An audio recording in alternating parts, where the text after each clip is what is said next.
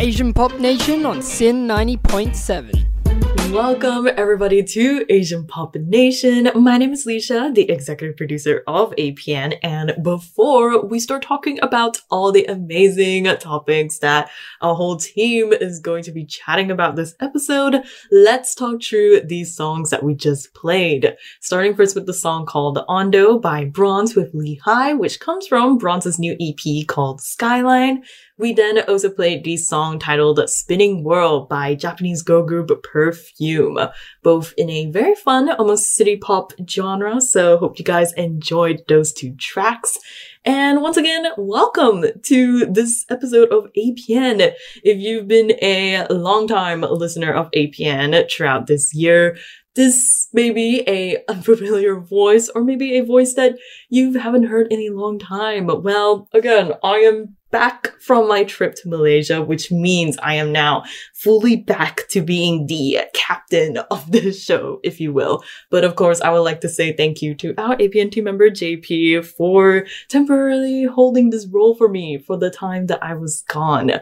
And speaking of our APN team, we've got loads of topics tonight that our team of Lee, Tracy, Zenya, Aaron, Ethan, and JP were just not butting heads, but like having very intellectual conversations about, if I do say so myself. We, of course, have a lot of conversations revolving around the growing amount of AI idols in the K-pop industry. We also have conversations about festivals going on in Sydney, like the Hallyu Pop Fest and the Smash Anime Convention.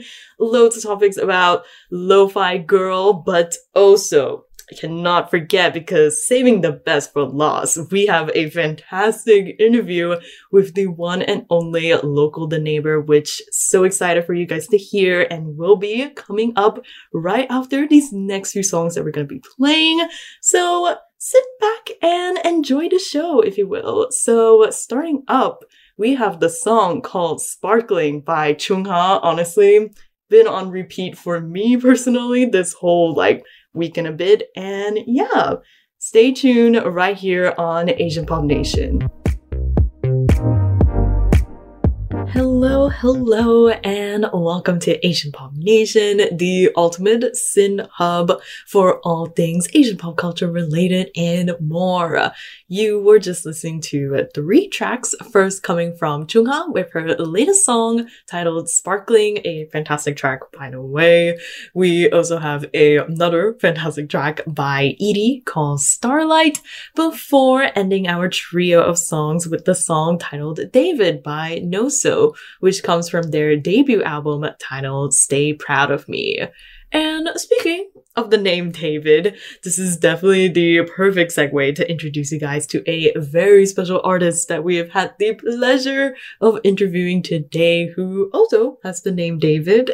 But you would definitely know him tonight as Local the Neighbor. He is a fantastic artist coming from Darwin to now Melbourne, and now to our APN virtual studio to talk all about his latest soothing and kind of nostalgic single called Point God. So definitely put your hands together as we chat with the one and only Local the Neighbor. Hey, you're listening to Leisha here from Asian Pop Nation, and actually we are here with a very, very special guest who I dare to say has become a recent favorite of ours this month, and he comes to us in our little virtual studio to talk about his latest single called Point Guard, and of course so much more. So right here, right now, we have Local the Neighbor here. Hi! Hello, thanks for having me. Hi, how are you going? I'm good. I'm stoked to be here. Yeah, we're just complaining about how cold it is. Yeah, I know. Doing very good, typical small talk things about the weather. But again, it's winter. It's the perfect, bonding convo of just complaining the weather, but also being at least I prefer this than summer. Sorry to the summer fan listeners out there, but no, we're both in agreement. We're totally both. It's funny because we're both from very tropical areas. So yes, exactly. Yeah. And yeah, we had a whole thing about how people assume that because you come from tropical climate, you just prefer it by default. And it's no, you're mistaking my whole persona as a tropical fan. Yeah, hard no. But yes, before we can continue to just become a weather radio show, I of course want to focus that we are on Asian Foundation, and welcome to our show. And for our listeners, could you tell us a little bit about yourself? Give us a little elevator pitch moment. Oh my God. My name's David, and I'm a Taiwanese Australian musician living in Melbourne. I originally am from Darwin, but I also grew up in a bunch of different places around Australia when I was a kid. And yeah, I make and record music under the name Local the Neighbor. And I have released 2 singles. So yeah. Yes, and they're all, again, not to throw like all these bunch of compliments like all over the place, but those 2 singles are already 11 out of 10 in the APN books, by the way. Not just by me, but the rest of our team as well when we were like presented with this opportunity. So you got our thumbs up here. Thank you. I'm yeah. stoked.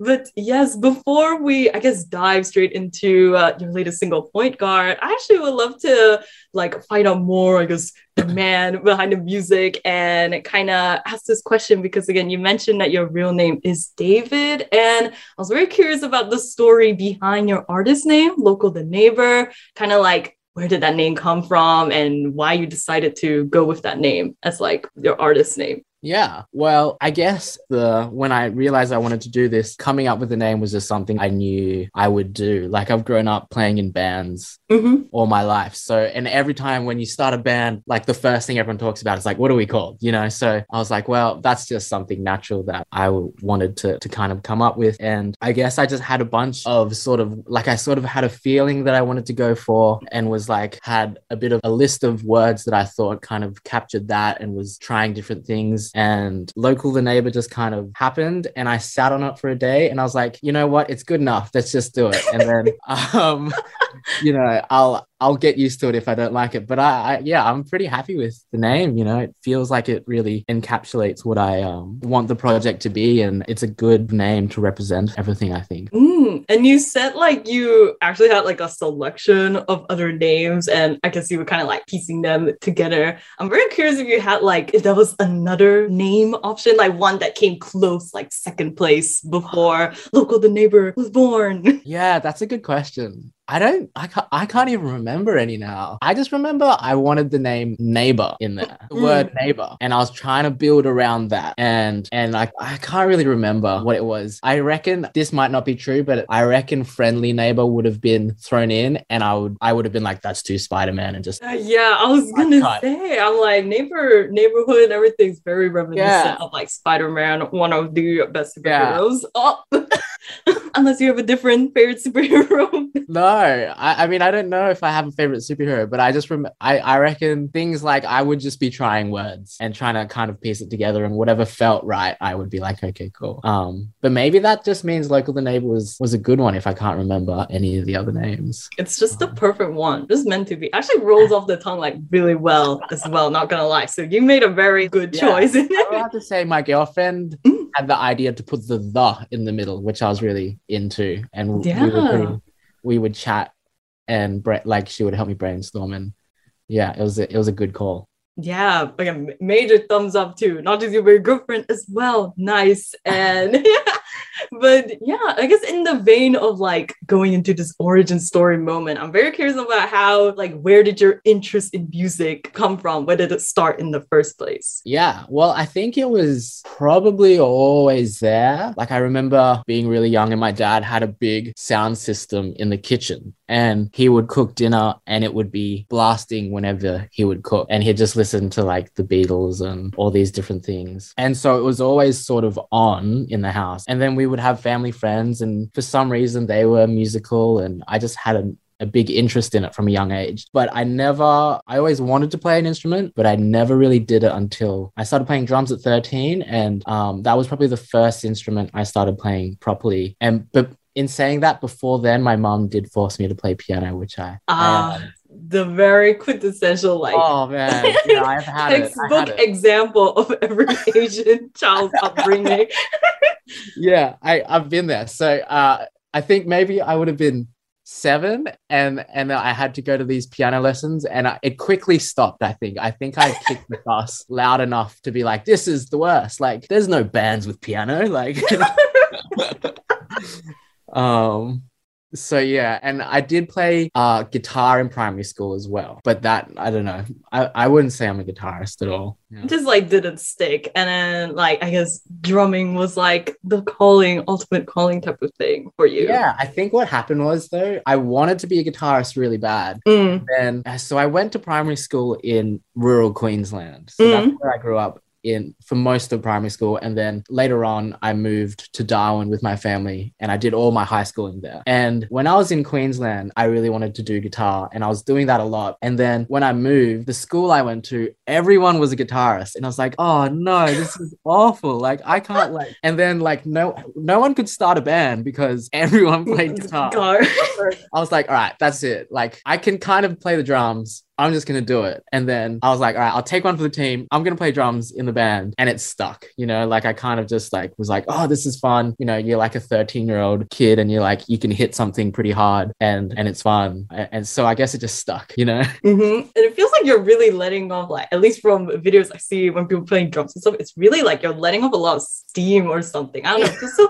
It feels so like, I don't know. It feels so invigorating. And it's like, especially if you're like a teenager, I feel like there's a lot of teenager angst, especially if you're like an Asian teenager. I think if you've got a lot of angst as a teenager, you should just play the drums and you'll have like no angst or something afterwards. Or maybe you'll get more angst. I don't know. Don't take our word for it, but give drumming a try. Try, yeah. Great therapy. But yeah, I did a little research and thing, and I did see that you were a drummer, but it specifically always mentioned you as like a jazz drummer. And like, I guess where does like jazz come into play? Because your current, I guess, music as Local the Neighbor is much more in the indie, I guess, indie rock type of genre. So where does like the shift come, or is there not even really a shift? It's like you're trying to combine the two. Oh, that's a great question. I probably wouldn't say there's a shift necessarily in like what I'm trying to do musically. I think there was a shift in what I was into. But yeah, basically in high school, I really liked the drums, and I was playing in like rock bands and pop bands and indie bands, and that was my thing. And I wanted to move like down south, I guess, because from Darwin, everything's down south, to like study music or just pursue music. And the easiest way, I guess, was to do it in a university. So I sort of realized that a lot of music schools didn't offer like drum kit if that was your instrument, because like if you do classical, you would be playing timpani and like a bunch of percussion. It's not really like the drum set. So I'd never done anything like that, so I had kind of no idea, and I was like, well, that's not what I play. So I realized doing a jazz course was the only one which had like the actual drum kit was your primary focus, if that's your instrument. So I kind of just was like, okay, well, I better learn jazz to try and get into this course. So I kind of did that, which is kind of a whole nother story, that journey. But thankfully I got in and went to jazz school in Melbourne at the VCA. And yeah, that kind of journey started, and I definitely like really fell in love with it for quite a while throughout that course. And for a while, I was in the mindset of like, well, I guess I'm going to be a jazz drummer. You know, I was doing that, and I was starting to play with a lot of my lecturers. Like I was playing with teachers and stuff like that, and getting gigs doing that. And it was really fun. But I guess I had I think when you get to like your 20s, like when you start venturing into your 20s more, you realize you like reassess what you're doing, and you're like, is this the kind of thing I actually want to be doing? Or is it just, like I've fallen into it? And there were a couple moments where I realized that maybe it wasn't what I wanted to be doing. It was just going really well, I thought. And it was like, oh, I'll just keep on going. But I wasn't really listening to jazz that much anymore. And I was kind of just playing it. And I felt, I actually did a trip to the US and lived in Los Angeles for a couple months doing study abroad. Okay. And I was, yeah, it was amazing. So I was at UCLA for like 7 months. And I was studying jazz there, and I was just like, I met a lot of my heroes, the jazz heroes, and I was like, well, this feels like they were just so passionate about it and so focused on it, where I sort of realized that if I wanted to sort of really pursue that world, it would maybe mean I wouldn't have time to kind of play in like the rock bands and be in that world and kind of do a lot of the musical things that I also love. So I just felt like a bit torn between it. And in the end, it just felt like the right thing for me was to kind of pursue or start allowing myself to make other music and not be just a jazz guy, you know? Jazz guy. No, that's really admirable though, because I feel like, again, like what you say, people in their like 20s especially, or like just young adults in general, especially with Asian upbringing, you kind of grow up being told that there's only like one linear, like one path to get to like point A type of thing. And you just have to stick with like that particular interests or stuff in the rest of life, and completely ignoring the fact that people grow, people change, you start seeing other interests and stuff like that, and you realize like, hey, I want to do more than just like one thing, you know, for your life. So it's very like, no, it's like seriously very admirable on your part to like actually recognize that. And then now you're doing this, becoming like local to neighbor and realizing I want to be like my own artist and creating my own music in genres that make me feel like happy and that I actually really like care about. So that's like really, that's really good. Thank you. Yeah, no, I mean, to be honest, it's interesting because like it is a very Asian thing to kind of have that one like trajectory. But in saying that, I definitely think my mom would have helped me nudge across because I think she's very like, she has a lot of interests as well. So she definitely, there was a while where it helped where she was like, she was sort of confused I wasn't making my own music for a while. You know? Really? And that made me think like, oh yeah, like maybe I should be like that sort of like, she was like, oh, why aren't you doing it? You're already doing it, you know, like on your own. You're just not like, it's just like a fun, like, and you're just doing it for fun. So why don't you do it? And I was like, yeah, true. You know, so yeah, it's pretty, it's a strange journey sometimes. Yeah, but like, I mean, look at you now. You are here. You are creating your own music. Oh my God, again, crazy to like, even like picture it. And I'm very like curious with making this like shift as well. What kind of interesting, I guess, observations, I don't necessarily want to use the word differences. So maybe just like general interesting observations you notice between these two like kind of different worlds and like music wise, like being purely in jazz drummer world and now in like solo artist realm. Like is there more like a sense of community with one side, maybe more like diversity present? I don't know. I'm very like curious about that. Yeah, no, that's a really good question because I reckon there's a huge difference. Not gonna lie, at the start when I was doing this, a part of me was like, whoa, I'm about to experience the other side now. You know, like, and I was curious to know what that felt like. Because this is the first time I'm kind of pulling all the creative aspects and it's my music, and in all the recordings, it's basically always me playing like all the instruments. Whereas prior to that, if I was working, I would be probably just drumming really. And you're sort of there, like people ask you to play in their project and you're there to like, I guess, do a job. As grim as that sound, I mean, you're not really doing a job. You're still playing music and it's still awesome. But it's like they'll come to you and it's their music and they're asking you to play on their song. And it's sort of your job is to just get what they want, I guess, you know, like their vision. And of course you can suggest things of like, oh, I feel like we should try this. And then, you know, they might like it. You go off with that. But it is definitely like you're serving the composer's idea and it's like their vision. You're like one of like the foot soldiers trying to like help them get their vision to where they want it. And I guess you just have different kind of motives in that situation. You know, you're like, you kind of put your taste to the side and then you try and put yourself in their shoes. And I think that's the main one. Whereas in Local the Neighbor, I'm just like rogue. Like I'm just like a wild card of being like, whoa, I can do whatever I want and no one can tell me any different. And, you know, which is kind of awesome. And then sometimes it's bad because you just end up like having so many ideas and you're like, I don't know what to do anymore. Like I will like produce a song and I'll like head into a direction and you just kind of like lose yourself in this tangent. Like, hang on, I'm just going to delete everything and start again now. Oh my God. Like, crazy.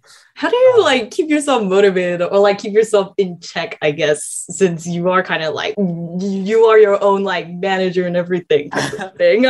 Yeah, I've loved it just because I've only done like the collaborative thing for so long. You know, I've been playing music, you know, since before I was a teenager, I guess. And it's always been collaborative. Like I've always been sort of like a member of the band and there's always other input.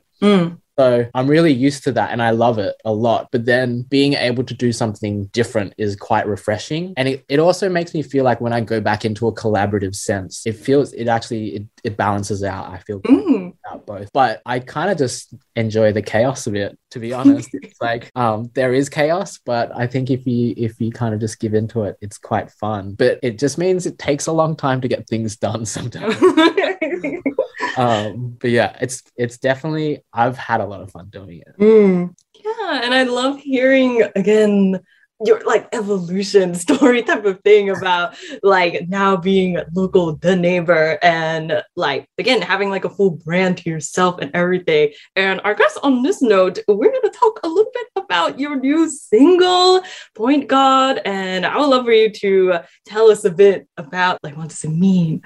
Yeah. Oh, I'm so bad at this, but it's basically about, I guess it's about my girlfriend or just about people you love, and sort of saying that you feel yourself around them and you're grateful for that and how much you appreciate that. But yeah, hopefully that sums it up. But it's actually a funny thing because I've had to try and explain this song a number of times. And there was an article in The Guardian which came out about the song. And the guy who wrote it summed it up like in 2 sentences better than I ever will. Oh my God. I've been like so envious of that. Do you remember how he said it specifically, or like? No, I don't even. That's the thing. I can't even remember. But I remember reading it, being like, damn it, this guy's like better than me at talking about my own song. It's okay. He's like a journalist. It's like his job. It's okay. You are the artist. I was so bummed when I read it. I was like, oh man, this guy just summed it up better than me. Than I could ever do it. Yeah. I'll have to just memorize what he says and just regurgitate it every time. But oh my God. But yeah, no, that like the song, I think you also have a music video with the song, by the way, Point God. Yeah. And I think the video in complement with the song, I think perfectly illustrates this like message, everything you like that you're talking about. You know, it's the music video, by the way. So wholesome, so cute. I love the little like karaoke type of edited thing. You can like follow sing along. It's so cute. Which I actually heard is like made entirely by yourself and your girlfriend. So I'm very curious if you have any like memorable moments while like filming the video. Yeah, I mean lots of it was kind of fun. Like that's just like that's our neighborhood, you know, that's just our suburb. And we kind of just but yeah, that's our suburb, and we just kind of went out and shot and took the dog out for a walk, and his name's Barnaby, so we took Barnaby out for a walk and just shot it, and yeah, it was really fun. And then part of it was shot when we were on holidays in Queensland visiting family, so some of it's there as well. There's a bit of both, but I think one of the most memorable moments was probably just getting the camera over Christmas, because it was a gift. And I remember as soon as I opened it up, that was like one of the first things, like, well, that's just got to happen, you know. Like I had the song, I knew the song was going to come out next, and I was like, well, we need a music video. Like, guess we're gonna let's just do it. Like, and it's so nice. The cameras on house made it like gives a very like nostalgic vibe and everything. And it's just like, and it's so nice. Again, I just feel like all encapsulates so well with, oh my God, such a good song. Oh my God, crazy. Listener, if you're not convinced by now, literally listen to the song. It's so good. Yeah, no, I'm stoked with how it turned out, like, because it's film. So yeah, so if people don't know, it was shot on a Super 8 camera, which is like, it uses rolls of film, so you kind of just don't know what you're shooting, and you don't know what you get until you have it developed. So that's one of the things. So we were kind of like, you know, there's like a viewfinder or whatever they call it. So you look out of the camera and you can see what you're shooting, but as far as the end product, you just have no idea until you get it back from the developing people.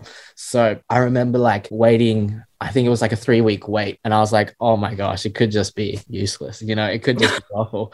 And there was a moment where the guy who develops it scared me and was like, oh, is this meter working in the camera? And I was like, I don't even know what that is. Like, I don't, you tell me, sir. I don't know. I have no idea what that is. And he was like, well, if it's not working, then your film's not going to work. And I was like, oh my God. I was like, why would you tell me this information right now? Yeah, and I was just like frantically Googling, and I was like, what is this? And I was like looking at my camera being like, where is this? And thankfully I got it back and everything was there. But there was like definitely a moment of just like panic, being like, oh, I guess it's gone. Like, I guess it just didn't work. Oh, no. But thankfully it did. Thankfully, and we have now a fantastic video which everyone should watch. It's so nice, so wholesome, and yeah, oh my god, that like that whole story gave me. I felt like I was also in that moment. You're explaining it. I was like, oh my god, this is terrifying.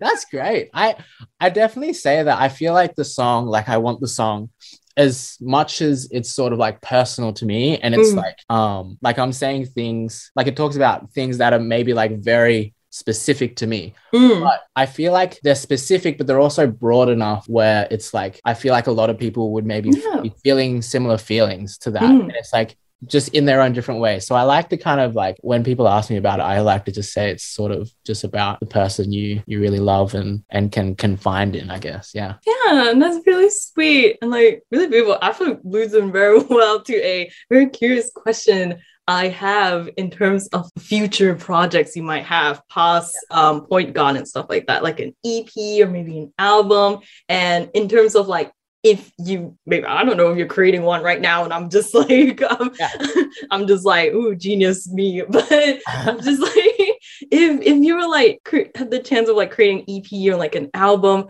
would you say that that is kind of like the kind of stories that you want to continue to tell when you have like a fuller body of work, or maybe you want to like with fuller body of work, you want to like go completely left field into like a whole different territory or something? Yeah, that's a really good question. Well, spoiler alert, I would say I'm working on EP number 2 at the moment. Oh, so that's a bit of a shock maybe. So yeah. Or maybe it's not a shock, I don't know, but yeah, so I'm definitely working on a bunch of stuff at the moment.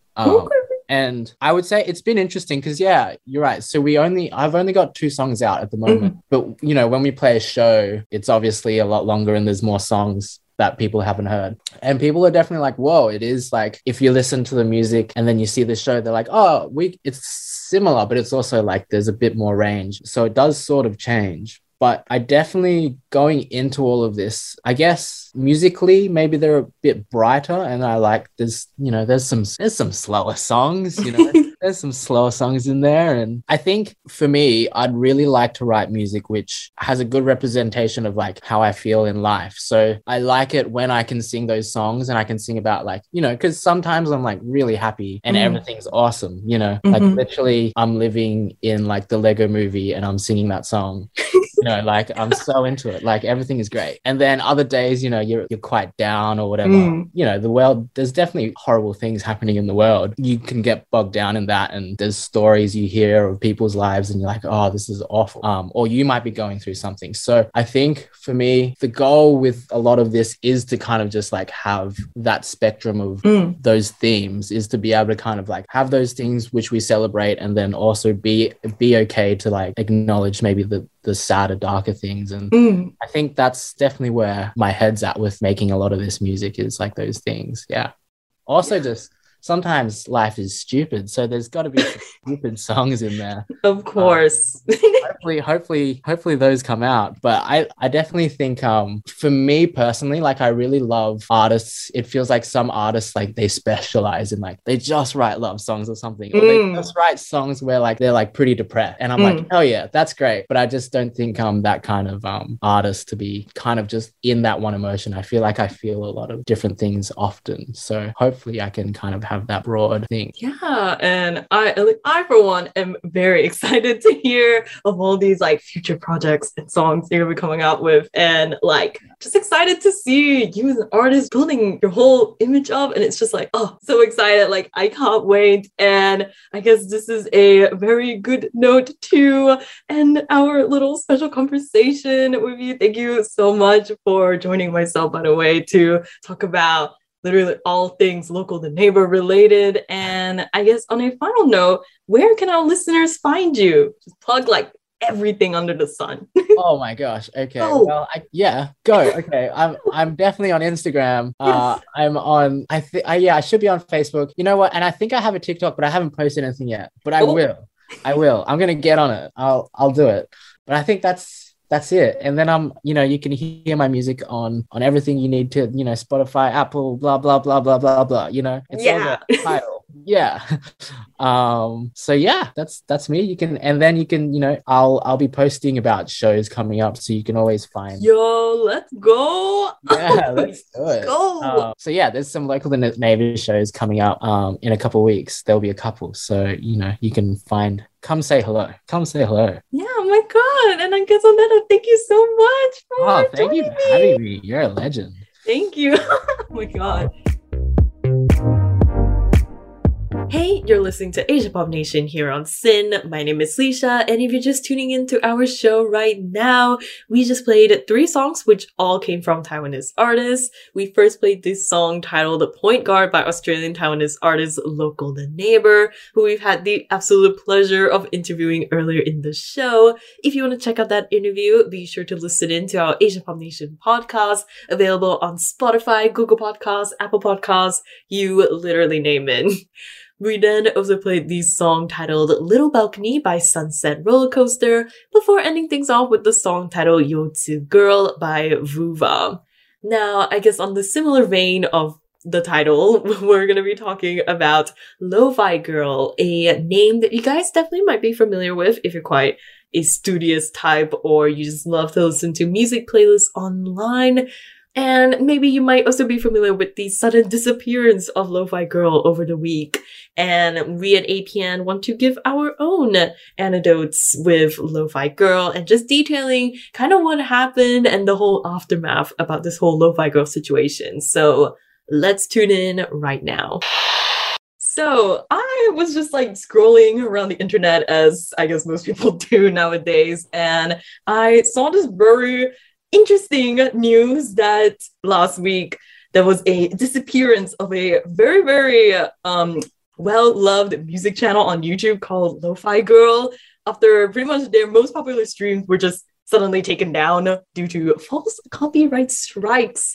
So Lo-Fi Girl is a very popular YouTube channel, over 10 million subscribers. And pretty much the whole channel's existence is creating lo-fi music compilations through videos. And most famously, their streams. They have the really, really popular stream of that one anime girl studying in her desk. And it's just a video loop with the title called Lo-Fi Hip Hop Radio Beats to Relax / Study To. You probably might seen it around the internet. And you wouldn't be the only one, since that stream alone has 668 million views. Yeah. So with a YouTube channel and streams that are this popular and have a very strong, presence on current day internet world, it was kind of a big shock that the Lo-Fi Girl Twitter account announced that all of their lo-fi radios could no longer be played on YouTube because of false copyright strikes, which are issued by, and my heart breaks when I have to say this because I feel like I am betraying the motherland, along with my fellow friend here, Lee, another fellow Malaysian. Hello. How many times can I say the word fellow? But yes. The copyright strikes were issued by a Malaysian music company. Yikes.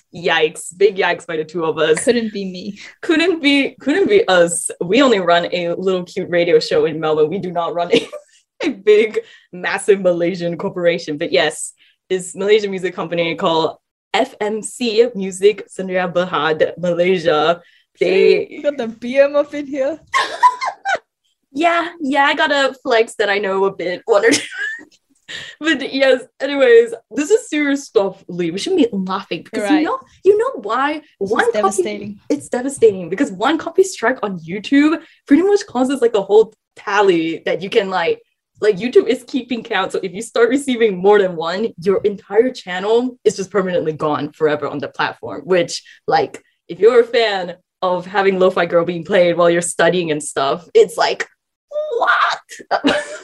In the most tragic, heartbreaking way possible. But yes, fear not though, as on Monday, 11th of July, YouTube themselves kind of, I would say, fix the whole problem. I say fix with quotations because they did confirm that the takedown requests were abusive and have since terminated the account that made those copyright strikes in the first place. They also withdrew the copyright strikes that were issued in the beginning to Lo-Fi Girl, and have stated that they've reinstated the videos. But when I checked them, the original YouTube videos, live streams, are still not available at the time of this recording. Maybe they are available by now, but the Lo-Fi Girl YouTube channel has created new streams, which essentially is like the same name, has the same anime girl, so you guys can calm down and keep cosplaying that lo-fi hip-hop anime girl all you want.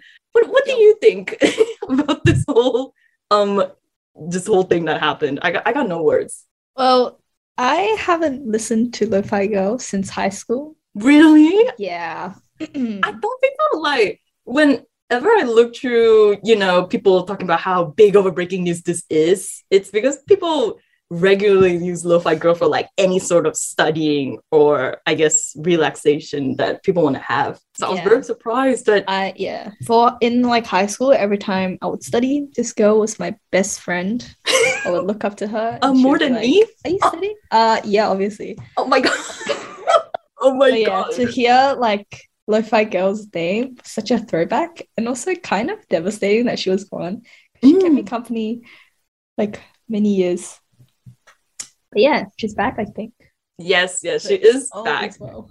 Yes, she is back. So it's like, save your tears, guys. We're like reporting this news, but it's like, don't worry, she's not actually gone. We're just pranking you. Welcome to APN. We're pranksters now. But one thing that I found really interesting was through this website called Malaysia Kini. They actually got like a spokesperson from FMC Music.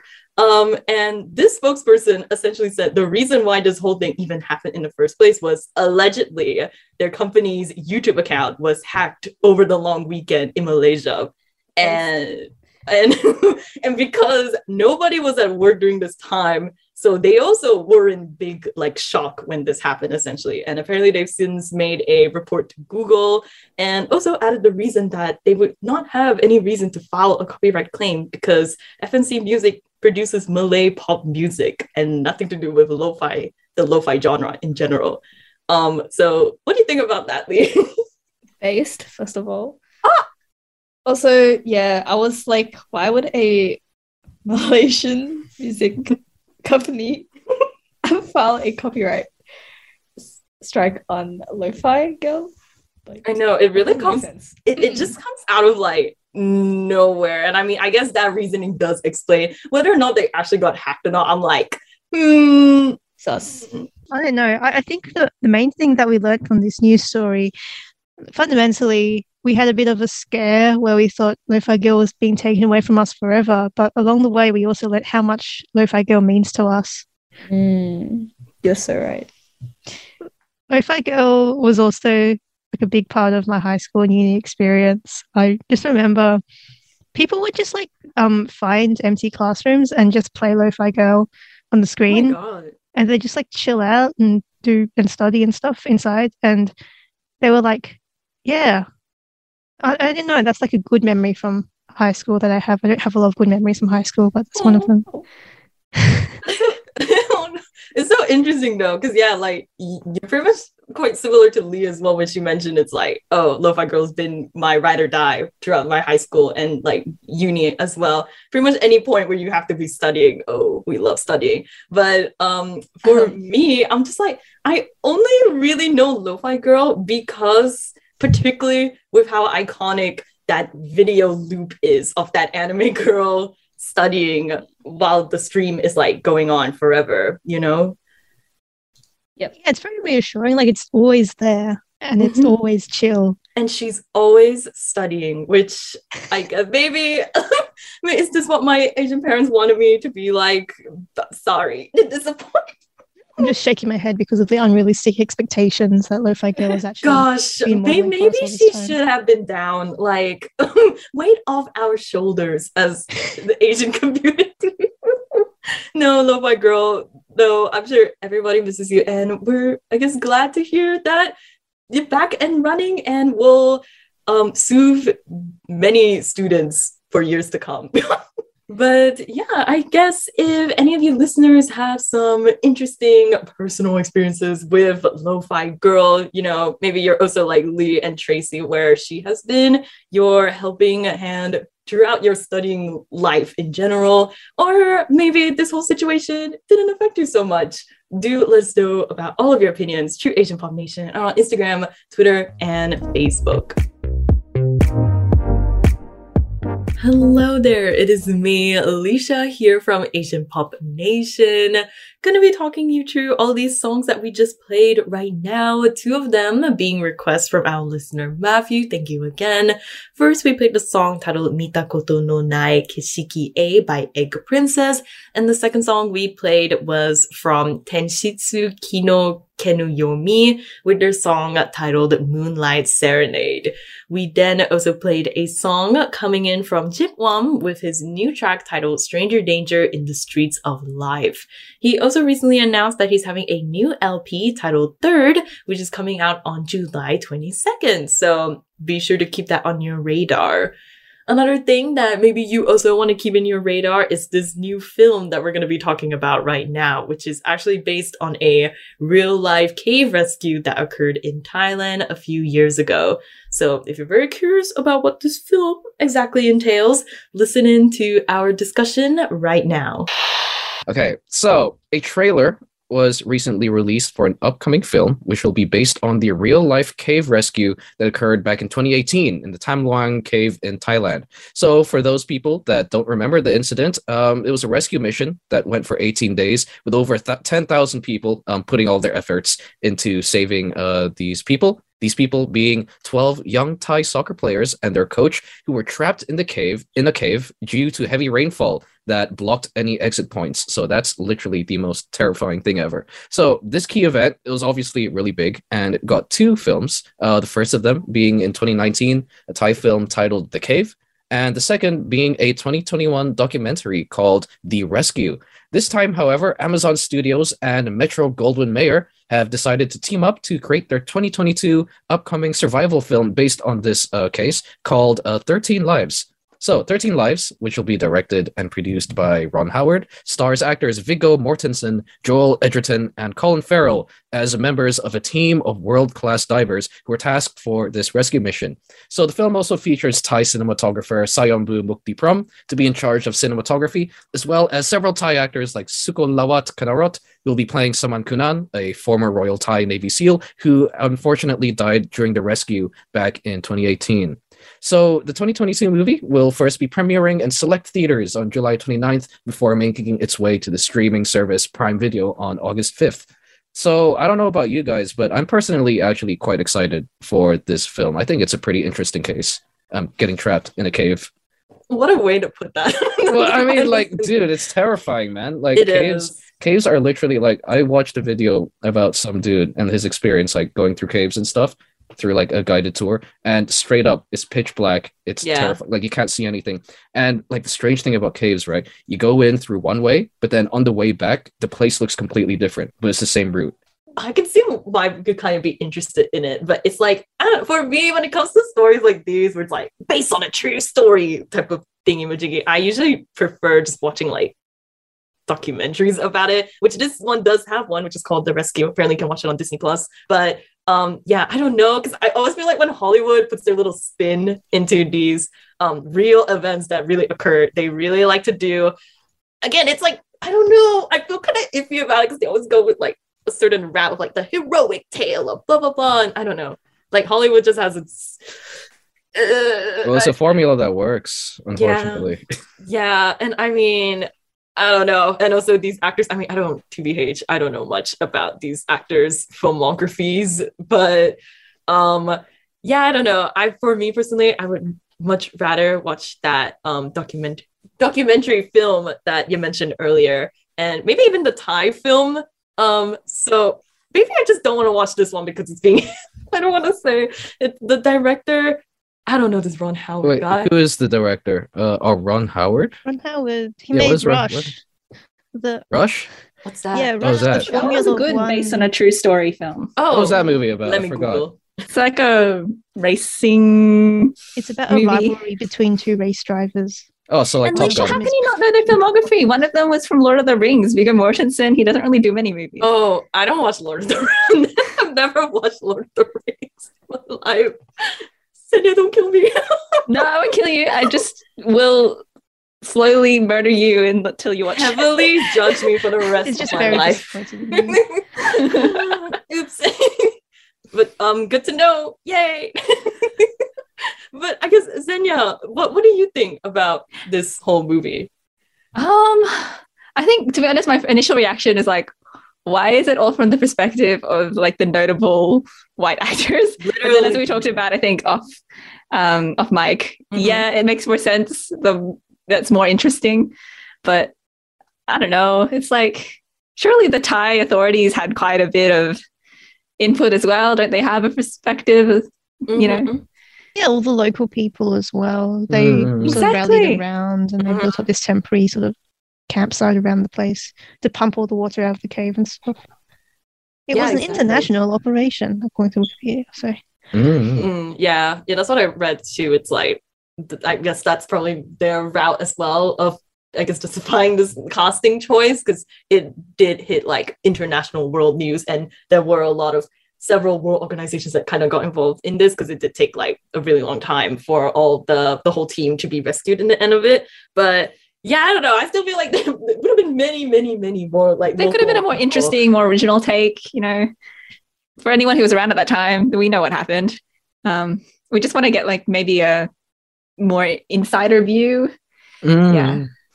Hey, even on the side of the kids and the coach that were trapped in there, didn't they do an interesting thing to stay alive in there? No, Lee, you mentioned they meditated off air. Yeah. I think I remember them, like the coach taught them to meditate to, I guess, calm themselves and like not use as much oxygen, because the cave was like fully enclosed, like they had a limited supply of oxygen. But yeah, I think that's how they survived. Also, it was like pitch black in the caves as well. Yeah, their coach was like a boy monk, like used to be a boy monk, so he knew how to do that. And also they managed to dig a hole. They were trying to dig their way out of the cave, and when they were found, there was like a 5-meter deep hole in the cave wall. Also, interesting side facts. So they did do stuff while they were in there. But yeah, I also, while you guys were talking, I was searching up the other movie that was mentioned, The Cave, which was like the 2019 Thai film. And that one seems to also went in the same route of having the point of view being more of the people who were involved in the rescue operation. So yeah, I guess those are really interesting. Actually, you know what? This might sound out of left field, but I kid you not, this is actually really good. If you want a good movie on the side of like the responders to a disaster, watch Shin Godzilla. Like I know Godzilla like as a figure, but I don't know this movie. It's really good. So Shin Godzilla, it's like, you go into it and you think, oh, it's a Godzilla movie, but like watch the whole thing and read up on the context behind it. It is straight up about the Tohoku earthquake. Oh. Yeah. So like a lot of the imagery that that film has a lot to do with the 2011 earthquake, and the way the government actually responds to that and the way a lot of people respond to it literally reflects what happened during the disaster, in that they were super slow and super bureaucratic. So it is like the most anti-government movie you could ever watch. It's so interesting. It is such an interesting movie. Yeah, so maybe something like that out of this case. Oh, who knows? Yeah. Wow, the highest grossing Japanese produced Godzilla film in the franchise. Yeah, man, people loved it. Like, it was actually politically relevant and super Japanese. So, man, I don't know. That's a pretty good disaster response movie to watch. And I mean, like, what you say with that one, because you said the perspective is much more like the government and like the people's responses to government. It feels more like the everyday people who go and watch it. They have more like relation, like for sure, relation to the characters. Yeah. And then with this one, it's like you watch it like, I mean, feels a lot more archetypical. Hero, like look at this like, hero does thing, but it's like you don't feel. I guess you don't necessarily as the audience resonate too much with it, because you're like, you see it's like a hero. You're like, wow. That's a remarkable thing that these people were able to do. Yeah, and you have to consider, what's the target audience for this film? Is it targeted towards Thai people or like Americans? Like, I don't know. But yeah, in this film, go watch that Godzilla film. That actually, yeah, straight up, yeah. Listen to what Tracy said. Shin Godzilla is a super good disaster response movie, so I'd suggest watching that. But if you also happen to have like an interesting angle on the 2018 case in Thailand, or if you're actually like excited for this movie or have any thoughts on it, let us know on Twitter, Facebook, and Instagram at Asian Pop Nation. Welcome aboard to Asian Pop Nation here on SYN. My name is Leisha, the executive producer of Asian Pop Nation, and we just played these 3 great Japanese tracks. First, coming from Deep Sea Diving Club, we have the song titled Foolish Summer. We then also played the song titled Pure by Machiko, before ending things off with a song titled Outsider by Atsuki Taketomo. And I love this description that our APN team member Tracy left behind of what this song exactly means, because this description perfectly matches what we're going to be talking about next. So she describes it as a very upbeat song about how the internet is ruining the youth's capacity for human connection. And maybe you guys might also have this perspective, especially when we're going to be talking about AI idols existing in the K-pop industry right now. If this intrigues you, even just a little bit, listen into our little deep dive segment right now. Historically, K-pop idols have been real, bona fide people. Lately, though, we've had several idols that have debuted that are not real people, but actually AI idols. The most recent iteration of this phenomenon is the debut of a male group called Superkinds. They debuted on June the 20th, around a month ago, with a song called Watch Out. And the thing about this group that is unique is that one of their members is actually an AI. They have 4 real human members, and the group was put together by a company called Deep Studio Entertainment. They actually formed the group around this AI member, Seijin. Seijin even has a fake profile. He was apparently born on March the 7th, 2002, and his hometown is Busan, South Korea. What makes Seijin interesting is he is treated very much like a real member. He actually dances with the other real members in the official choreography for their debut single, Watch Out, and also in some content outside of that comeback, such as a cover dance medley they had on One Bouquet. He also has a photo card, actual lines, and a lot of screen time. And interestingly enough, I believe that he has more lines in their debut single than the actual human members. Wait, really? Oh no. I mean, truly taking the full, like, I am the center of the group to a new level, I feel. This is just so deeply, deeply wrong to me. I feel like watching this video and watching the rest of the content that I've been able to get my hands on, there's not a lot of content because this group has just debuted. I feel like it just feels incredibly wrong, especially because Seijin is the center of the group. Imagine just training your whole life to be a K-pop star and then just being overshadowed by an AI. Okay, I thought you mentioned like off air that you thought at least visually he looks like okay. I'm not saying you're visually attracted to him. You just said visually he looked like okay, you know? Okay, bro, he looks... You can just enjoy the view as you watch watch the music video. You want me to get a photo card for you of Seijin Lee? How would they like record their music videos? So would they just leave a spot in the middle? Like, maybe, or maybe they have like a dancer there, but they're like fully green screen or something. Oh, yeah, they're like in the suit, and then a secret member. The editors are like going to town, getting Seijin on the center and stuff. Yeah, I don't know. I feel like that is the case, question mark. To be fair, they've not performed in like a music show at all. We've only really seen this group through special videos and stuff, which obviously means they have like their editors there doing the time crunch. But yes, I'm very curious for the non-K-pop people, I guess. What do you guys think about Seijin and this whole like concept? Do you have a particular opinion? I have the same thoughts of it being quite unfair to be outshone by an AI that literally can be molded to whatever you want him to be. Like if they just wanted to change his looks tomorrow, or, you know, how he sounds or how he moves. Yeah, it seems kind of unrealistic.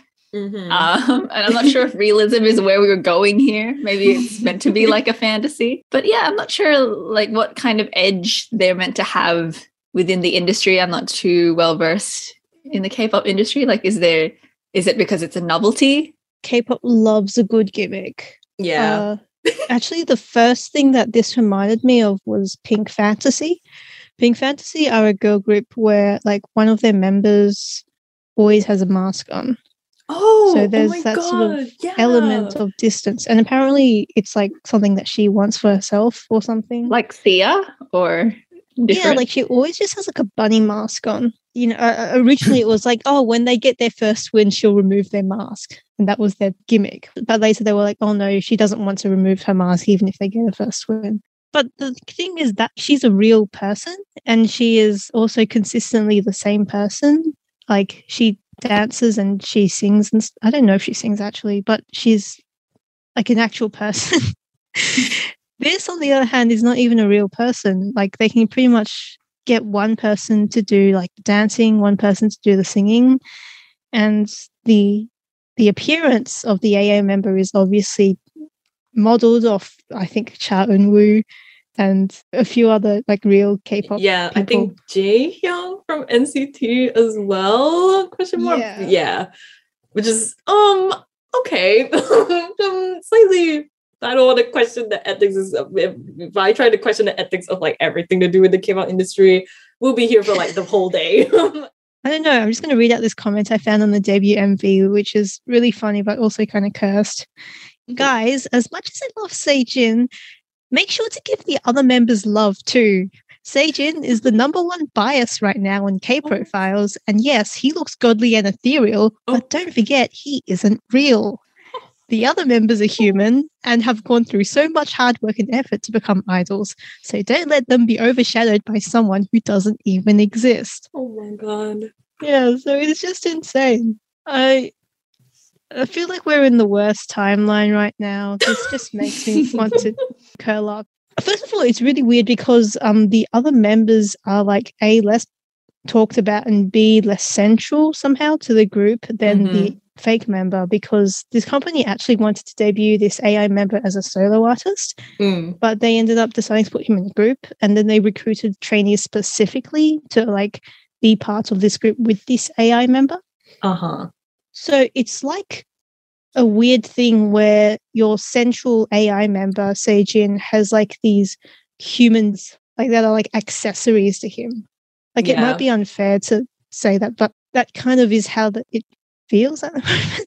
Yeah, no, I think you're totally right though. That definitely is how it like, even me finding out about this group in the first place, they would just never been in my radar if not for like the whole talk of Seijin just existing, and like every conversation that people are having about this group, even the one they're having right now, is purely about this AI member and not about the other members. And it's kind of like, I don't know, like initially I thought the idea was kind of like, oh, this is kind of interesting stuff, but then when it's actually properly like when it's executed like this, it's like I feel like it won't be long until maybe some of these members start leaving the group and stuff, because they're not gonna get any like recognition and stuff, you know? I don't know. Yeah, like one of the side effects of making Seijin so good looking is that the comments in the video say that he overshadows the other members in the looks department.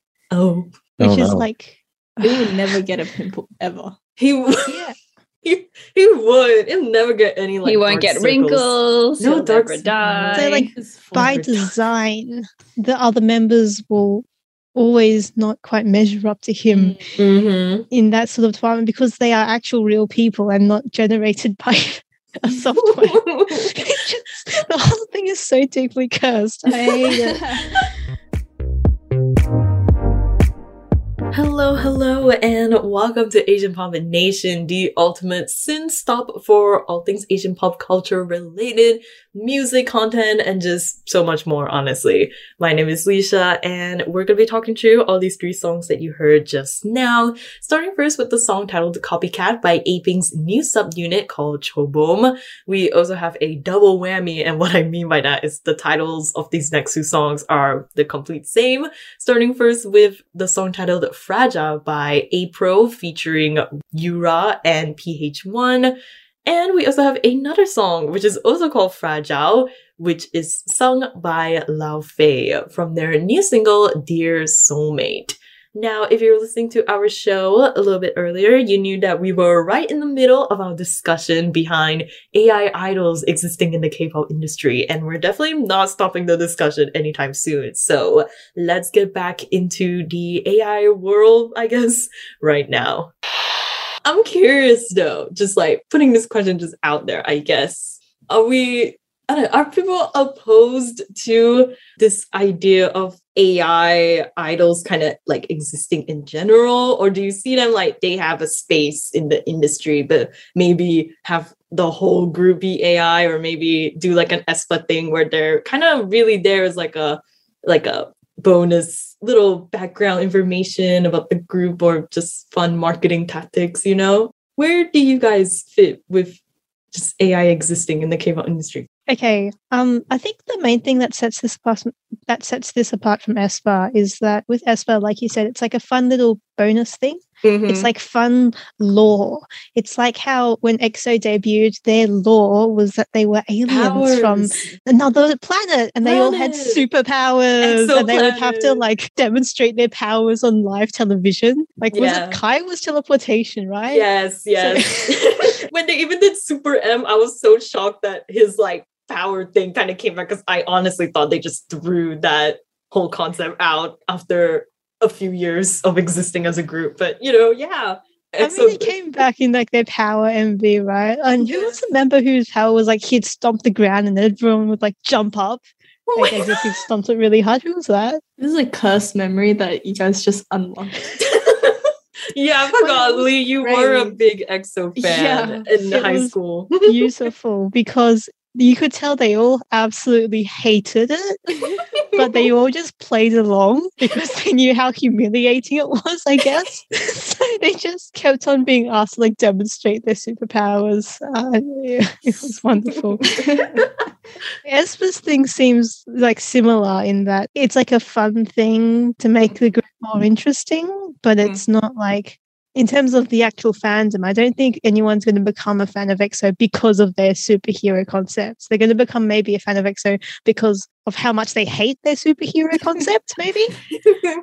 And like the actual like members themselves, it's always just like, oh, this power thing, it's kind of funny, it's kind of silly, it's like a fun side thing. And then with aespa as well, it's like I do not hear a single person being like, oh, I like Karina, but only like her persona version, Karina. They're virtual avatars. They're just there as like a fun little marketing gimmick, and they're not, again, being treated like full-fledged like members who sing and dance and have their own songs and stuff like that. It's aespa, the girls themselves, who have all of that, you know? It's like what you said, it's just like a way for them to have their groups like stand out from the rest of them. But I feel like having a actual full-fledged AI idol next to like all these not AI members, it's like it's just crossing something.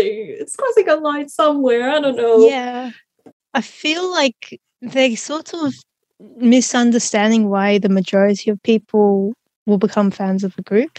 Like in their mind, they're like, oh, people become fans of a group because they're physically attracted to the members and in awe of like their singing and dancing skills or whatever. But, and also I guess music is an important factor. But I don't know, for me personally at least, I don't really think that's the crux of it at all. For me to actually want to like follow and support a group, I have to be able to relate to them in some way.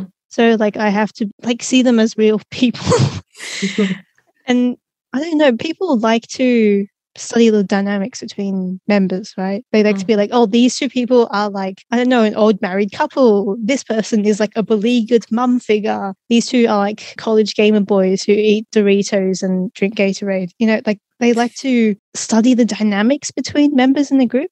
And groups like, say, 17, I feel like one of the big reasons they got popular is they have a really good reality show which showcases the dynamics between the members really well. And you don't get any of that if you don't have real members.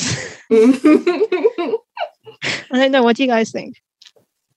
Yeah, 100% agree with what you say. Yeah, because I feel like, okay, I feel like they're going it on the angle of like, I guess, you know, some people, even though these idols and everything, yes, they're real and stuff like that. I feel like K-pop is a lot about keeping things very like squeaky clean, striving for like perfection per se. And maybe for them, they think like, oh, Seijin as like an AI like works in this industry because everything is so like perfect and like, I guess, meticulous. But again, it's like completely missing on all the like human aspects of why people like members and stuff like that. I've seen certain people like, I don't know, members like Johnny from NCT and stuff like that, because there's viral clips and stuff of them like, I don't know how to describe it. They're just being out of quote unquote character from just dancing and stuff like that. And that's how people develop their interests in certain idols. People love it when like their idols are like weird and unpolished. At least for international fans, a lot of like the English speaking members or like the members who they're considered like foreign members, because I don't know, they interact more with like internet slang and whatnot, and people like all those little quote unquote imperfection aspects. I don't know. Yeah, and I think it's also because it's more easy to develop parasocial attachment to people who you can actually imagine like meeting in your geography class. I think people also look to like a big draw of groups is that they model friendships that maybe people are lacking in their real life.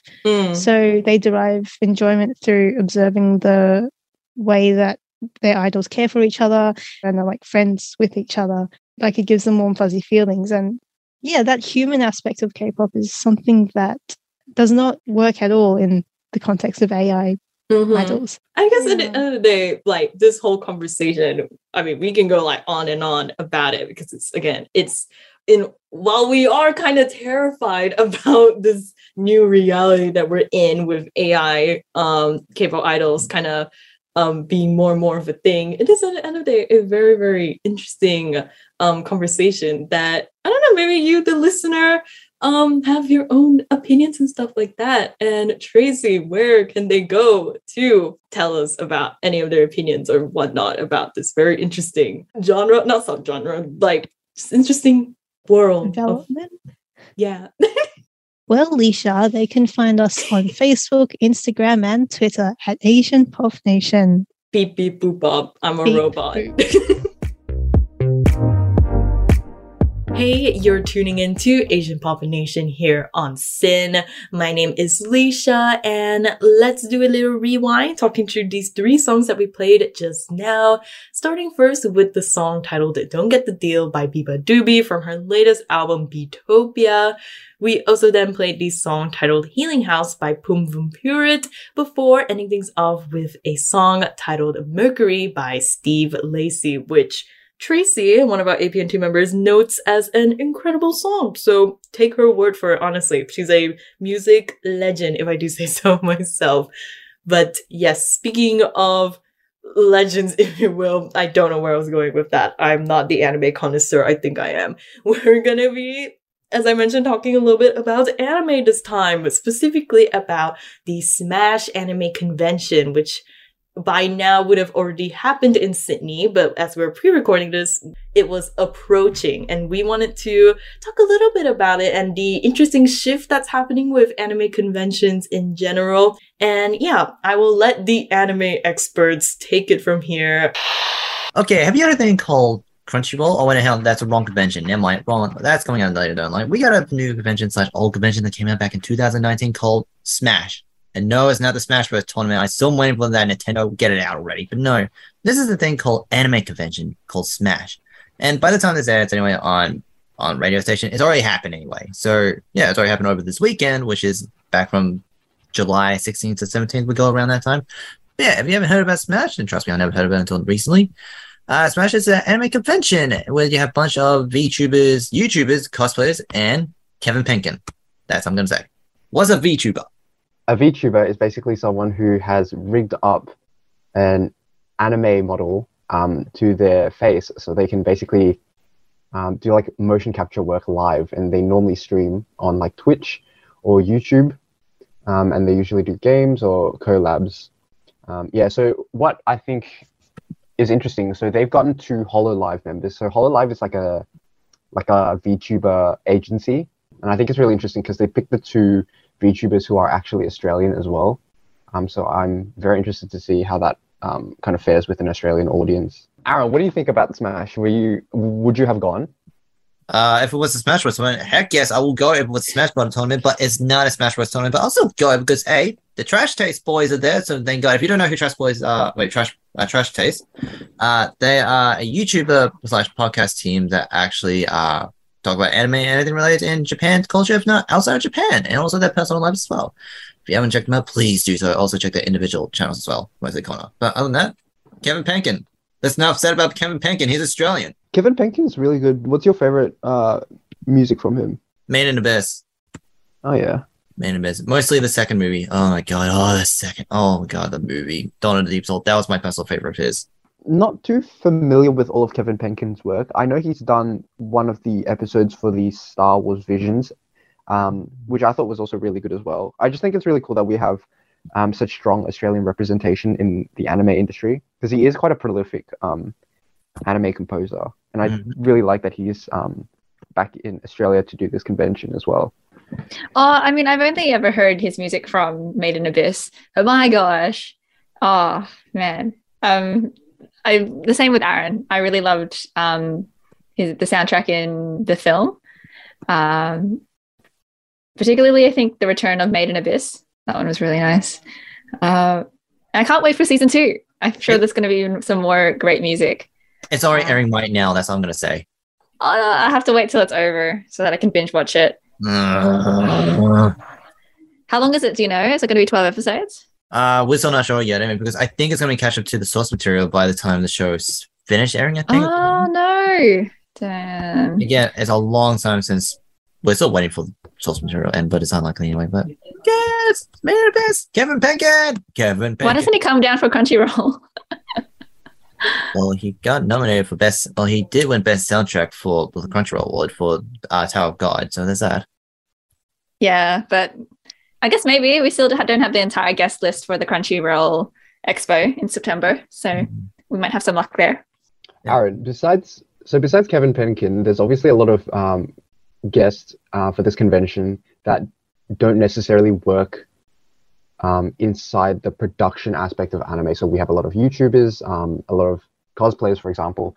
Is that something that you've noticed more recently as well, or has this always been that way? For the cosplays and stuff? Yeah, so like bigger focus on like secondary anime influences, I guess.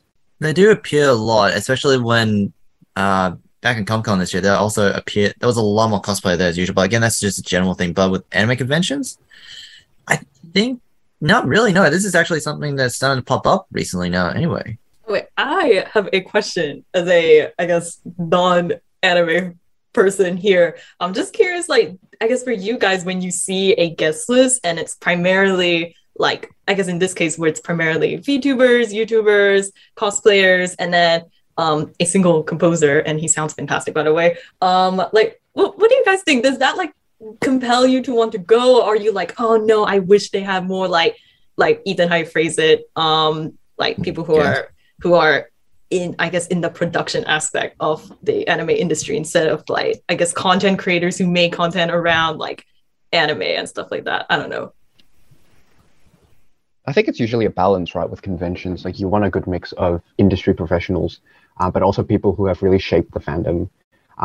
Because I know Leisha, you'll have something to say about this, that next month we actually have the Hallyu Pop Fest, which is all industry professionals. They're all, K-pop idols, but I don't believe there's any like secondary influences. Like there's no like YouTubers about K-pop, or there's no I don't even think the stalls are there.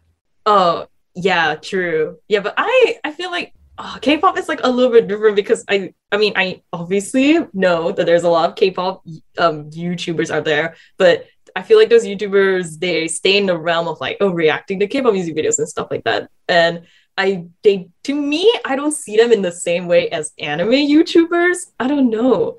Like I feel like they're both not viewed in like the same manner, so it's not so much of like a lost cause if there's no like K-pop YouTubers that's gonna be at the like Hallyu Pop Fest, because at the end of the day, Hallyu Pop, when it comes to K-pop festivals in particular, everyone is mainly there for the artists that are gonna be there and stuff like that. But I don't know. But I feel like even because a big part of conventions is having like stalls, right? So like you walk down the whole convention and this like stuff.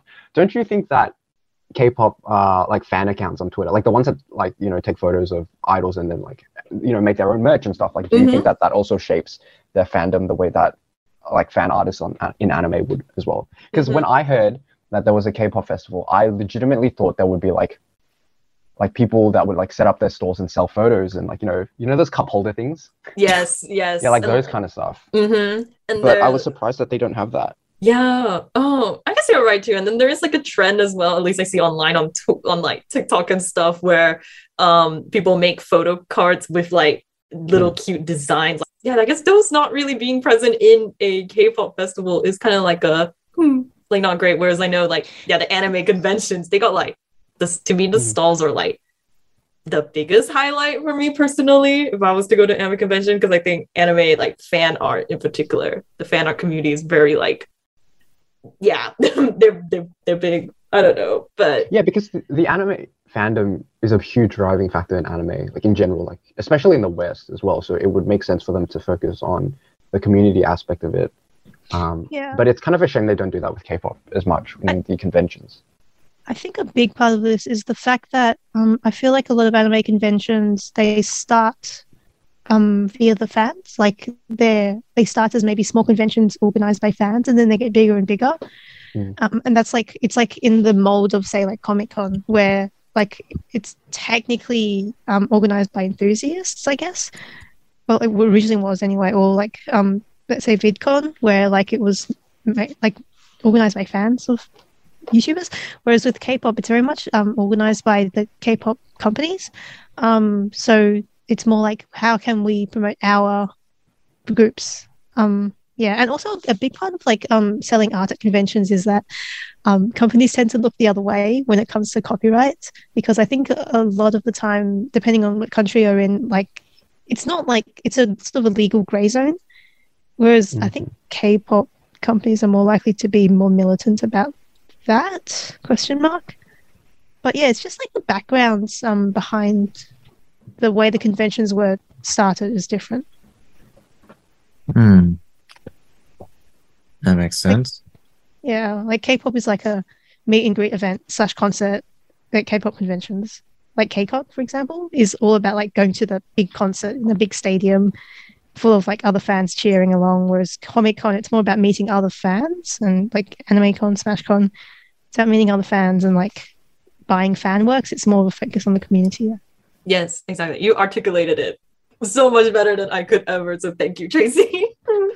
That's it. Smash. Still not a Smash tournament. I still want that one day, but never gonna happen again since 2014. Sad, but doesn't matter.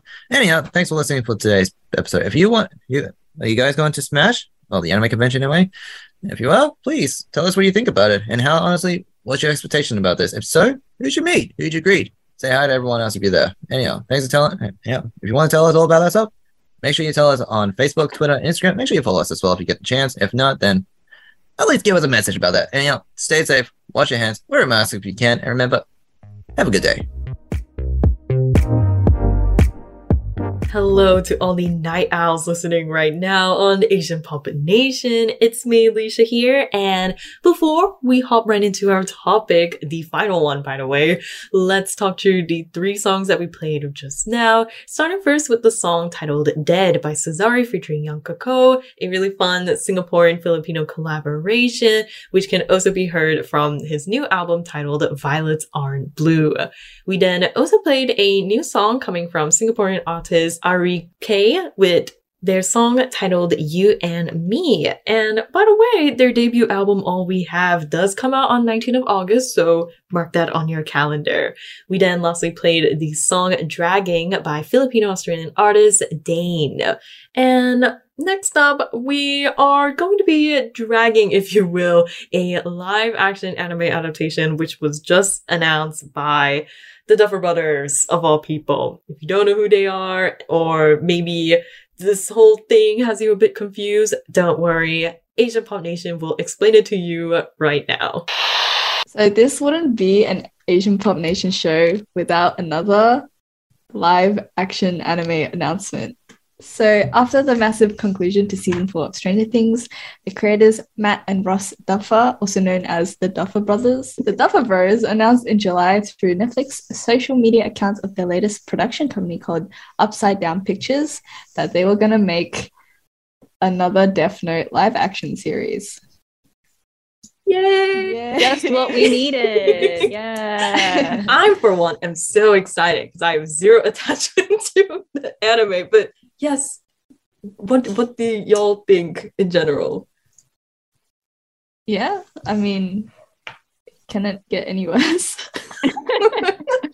Here's But my like, how answer. can it get better? How can it become something where we actually like to watch it? Well, first they will have to not name the main character Light Turner. Do you think it needs to be set in Japan or with a Japanese cast? I doubt there would be like a full Japanese cast, but just I feel like they should just keep to the original story as much as possible. Yeah, I didn't watch the Death Note that must not be named in The thing of things. The 2017 Netflix film adaptation, yes. Which I too know it's also very infamous, even as someone who doesn't even watch anime. It's just like, I just like the critics and fans, people are very harsh about it. And I mean, I guess based on everyone's reaction here to this news, they were rightfully so to have very much negative comments about that 2017 film. But apparently the Duffer Bros said that this new version that they're planning to do is a entirely new take to the series. Now, whether that means like a new take away from that 2017 film or just like a new take entirely of like the original anime and manga series, we don't know. But it's the former.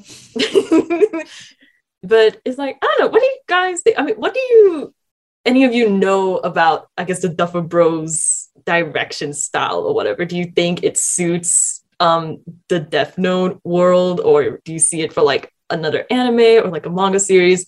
No. I'm just wondering, with the Duffer Brothers, I've only watched maybe like the first 3/4 of the season 1 of Stranger Things, but I can't really think of anything distinct about their direction.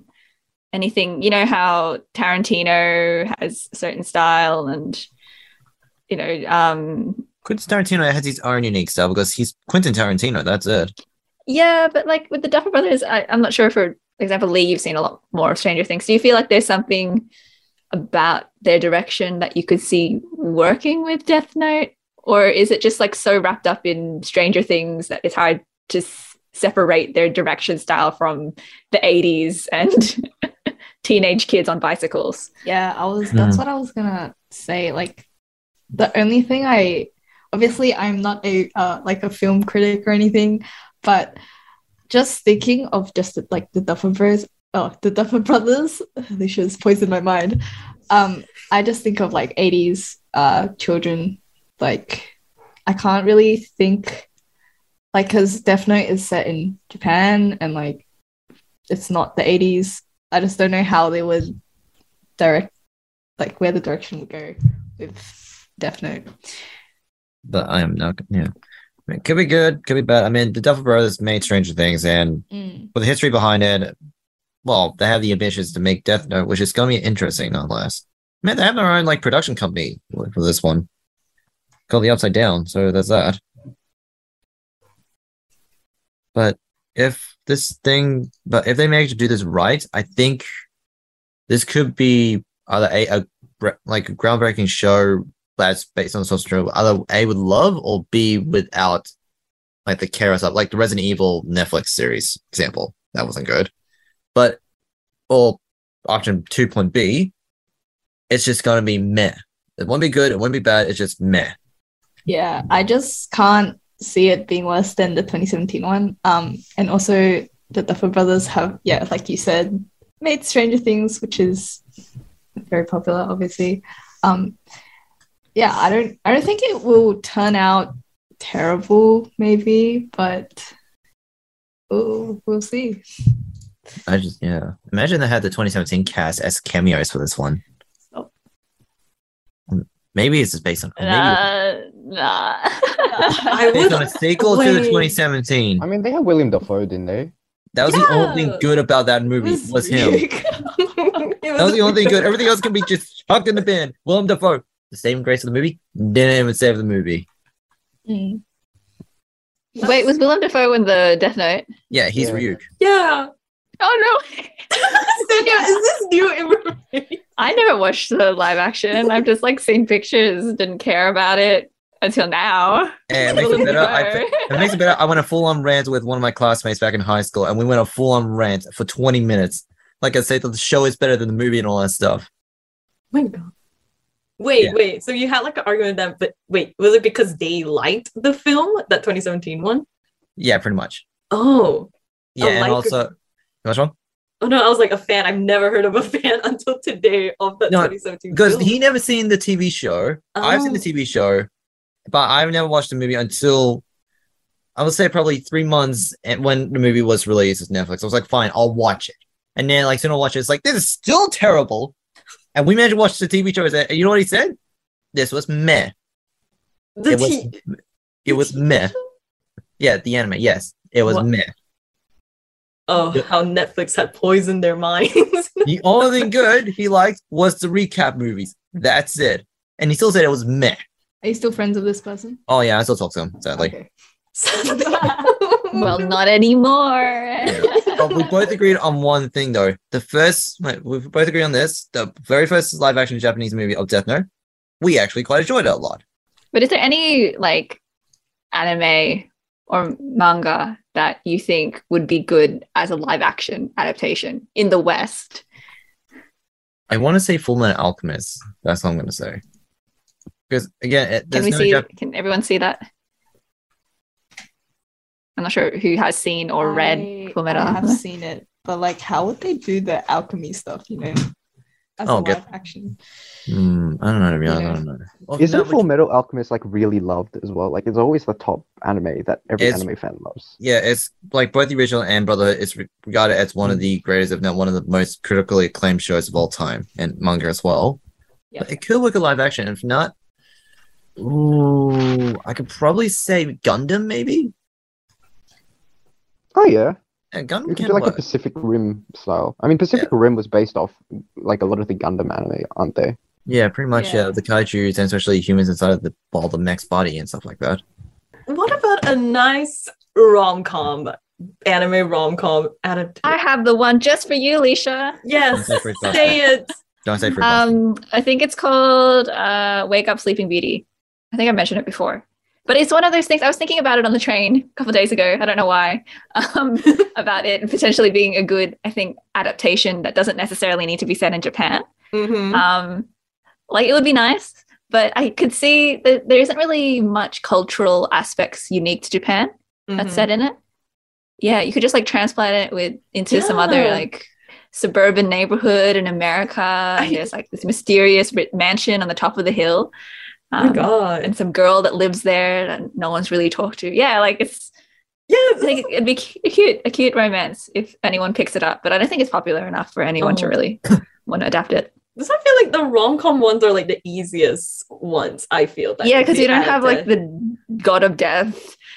You don't have the Marvel budget. Kill you, but Marvel budget exactly. And also like like rom-com as a whole genre. It's not doing so hot at the moment in Hollywood. I want a full revival early 2000s. What happened? Wait, have you seen one recently, Leisha? No, it's just like I just hear a lot of people saying how they like, oh, we miss like the 2000s rom-com movies era where like it's dying, blah blah blah, all of it's not good. I don't know, just general. No, but everyone always selectively thinks like previous films were always better.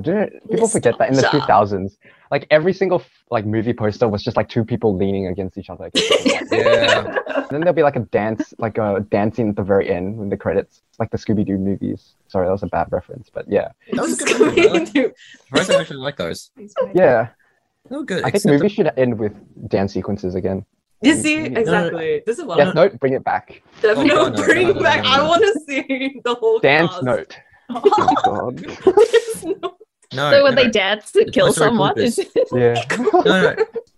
So, listener, if you have an opinion about the upcoming Death Note live action by the Duffer Brothers, feel free to leave a comment at Asian Pop Nation on our Facebook, Instagram, and Twitter. Hello to all of our listeners listening to Asian Pop Nation right now, whether you are a live on air listener or you are a podcast listener. Hello, everyone. We appreciate all of you guys. Before we get into a little round out moment, because we are approaching the end of our show, let's talk through the last 3 songs that we just played. We first played a song titled Number by Mitsume. Before moving along with playing the song titled Mystery Train by Helsinki Lambda Club featuring Wes Atlas. And finally, we played a new track to come all the way from Malaysia. We have this song titled Passenger Seat by Noel Ng featuring NC Rice. A very nice, I feel, nice driving song to play. Maybe some of you guys are on commute at the moment. And if you are, drive safe. And yeah, and it's a perfect song to slowly come to the acceptance that we are in the end of our show tonight. I know, let's wipe our tears together, guys, and let's talk through everything that we discuss on this week's show. We firstly had a fantastic interview with Local the Neighbor, a really, really brilliant local artist that you guys definitely should keep on your radar. We also have plenty of discussions regarding Lo-Fi Girl, AI idols in the K-pop industry, the Smash anime convention that happened in Sydney, and just so much more, honestly. I would love to constantly be here recapping, but again, we are reaching the end of our show, and we'd just like to say thank you so much for listening to our show and joining not just myself, Alicia, here, but also our team tonight of Lee, Tracy, Xenia, Aaron, JP, and Ethan. And before we say our goodbyes, we're going to be playing one last song. Coming in all the way from Singapore, we have the song titled Trade My Heart by Charlie Lim and Kenyanya. Remember, you can always follow us on Asian Pop Nation through our Facebook, Instagram, and Twitter at Asian Pop Nation. And you can always listen to our podcast shows through Spotify, Google Podcasts, Apple Podcasts, on Asian Pop Nation Podcast. That is our name on podcast platform forums. Clearly, I'm still a bit rusty when it comes to talking with you guys, but again, thank you so much for listening to our show today, and good night, everyone.